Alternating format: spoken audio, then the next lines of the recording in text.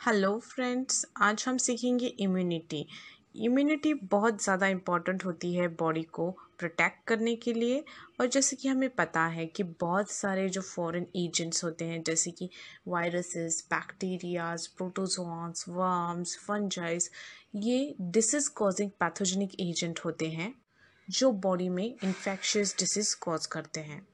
लेकिन बॉडी में ऐसी कुछ मशीनरी भी प्रेजेंट होती है कि ये इन फॉरेन एजेंट्स को अपोज कर सके, उनको डिस्ट्रॉय कर सके। और बॉडी की इसी एबिलिटी को हम कहते हैं इम्यूनिटी। इम्यूनिटी के मेजरली टू पार्ट्स होते हैं, innate immunity, acquired immunity. Firstly हम देखेंगे innate immunity in details. Innate immunity non specifically work करती है, मतलब ये पैथोजन को रिकॉग्नाइज नहीं करती है, लेकिन तब भी ये प्रोटेक्शन का काम करती है। ये इम्यूनिटी हमारी बॉडी में बर्थ से ही प्रेजेंट होती है और ये डिफरेंट बैरियर्स के रूप में वर्क करती है। ये बैरियर्स हमारे बॉडी के अंदर और बाहर प्रेजेंट होते हैं जो कि इन फॉरेन एजेंट्स को अवॉइड करते हैं बॉडी के एंटर करने से। इनेट इम्यूनिटी में 4 टाइप्स ऑफ बैरियर्स होते हैं, जिनमें कि फर्स्ट होता है physical barrier. As a physical barrier हमारी बॉडी की जो स्किन होती है वो मेनली वर्क करती है to avoid the entry of micro organism inside our body. जैसे कि हमें पता है स्किन हमारे बॉडी का सबसे बड़ा लार्जेस्ट ऑर्गन होता है और ये largest organ as a barrier work करता है हमारे बॉडी को प्रोटेक्ट करने के लिए। और इसी तरह अगर कोई माइक्रो ऑर्गेनिज्म या फिर बैक्टीरिया, पैथोजन हमारी बॉडी में इंटर भी कर जाए तो हमारी बॉडी में ऐसे सिस्टम होती है कि वो जगह जगह पे इन माइक्रोब्स को ट्रैप कर सकती है। जैसे कि म्यूकस जो कोटिंग प्रेजेंट होती है एपिथेलियल लाइनिंग में रेस्पिरेटरी ट्रैक्ट की, वो ट्रैप कर सकती है माइक्रो ऑर्गेनिज्म को और उनको फर्दर प्रोसीड नहीं करने देती है। उसी तरह गैस्ट्रोइंटेस्टाइनल ट्रैक, यूरिनोजेनिटल ट्रैक, ये भी माइक्रोब्स को ट्रैप करते हैं और इनकी एंट्री ब्लॉक करते हैं, जिससे कि उनकी माइक्रोबियल ग्रोथ रुक जाती है और डिसीज़ स्प्रेड होने से बचता है। लॉजिकल बैरियर्स, इन बैरियर्स में वो बैरियर्स इंक्लूड होते हैं जो कि बॉडी के अंदर प्रेजेंट होते हैं।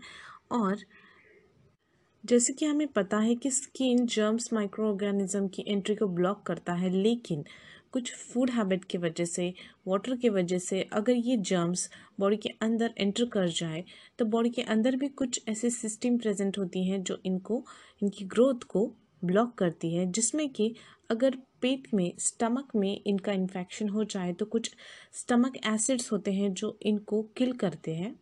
उसी तरह माउथ में जो सैल्वा प्रेजेंट होता है वो भी इसको प्रिवेंट करने को इम्पॉर्टेंट होता है। और वैसे ही आई में जो आइज़ में टीयर्स हमको दिखते हैं वो टीयर्स भी माइक्रोबियल ग्रोथ को अवॉइड कर सकते हैं। ये सारे बहुत इम्पॉर्टेंट बैरियर्स हैं माइक्रोब को अवॉइड करने के लिए।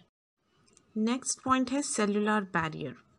सेलुलर बैरियर्स में सेल्स वर्क करती हैं एज अ प्रोटेक्टिव बैरियर, जिसमें कि ल्यूकोसाइट्स, WBCs जो हमारे बॉडी में प्रेजेंट होते हैं वो majorly as a cellular barrier work करती है, जिनमें कि neutrophils, monocytes, natural killer cells जो कि ब्लड सेल्स होती हैं, और उसी की तरह माइक्रोपैजेस भी वर्क करते हैं जो कि फाइगोसाइटोसिस करके सेल को डिस्ट्रॉय करते हैं। फाइगोसाइटोसिस में जो माइक्रोफेजेस होते हैं वो इन माइक्रोब्स को बॉडी के अंदर ग्रैब कर लेते हैं और उसके अंदर वो उसको किल करते हैं और वो बाद में सेल डिस्ट्रॉय हो जाते हैं। इस तरह वो फाइगोसाइटोसिस करके इन सेल्स को डिस्ट्रॉय करते हैं। नेक्स्ट जो टाइप ऑफ बैरियर है वो है साइटोकाइन बैरियर। इस साइटोकाइन बैरियर में जो वायरस इन्फेक्टेड सेल होती है, जो कोई भी इन्फेक्टेड सेल होती है, वो सिक्रीट करती है प्रोटीन्स जिसको हम कहते हैं इंटरफेरॉन्स। ये इंटरफेरॉन्स प्रोटेक्ट करती है नॉन इन्फेक्शियस सेल को। जो अदर सेल्स प्रेजेंट होती है जो अभी इन्फेक्टेड नहीं हुई होती है, उनको ये सेल्स प्रोटेक्ट करती है बाय प्रोड्यूसिंग साइटोकाइनेंस जिसको हम इंटरफेरॉन्स कहते हैं।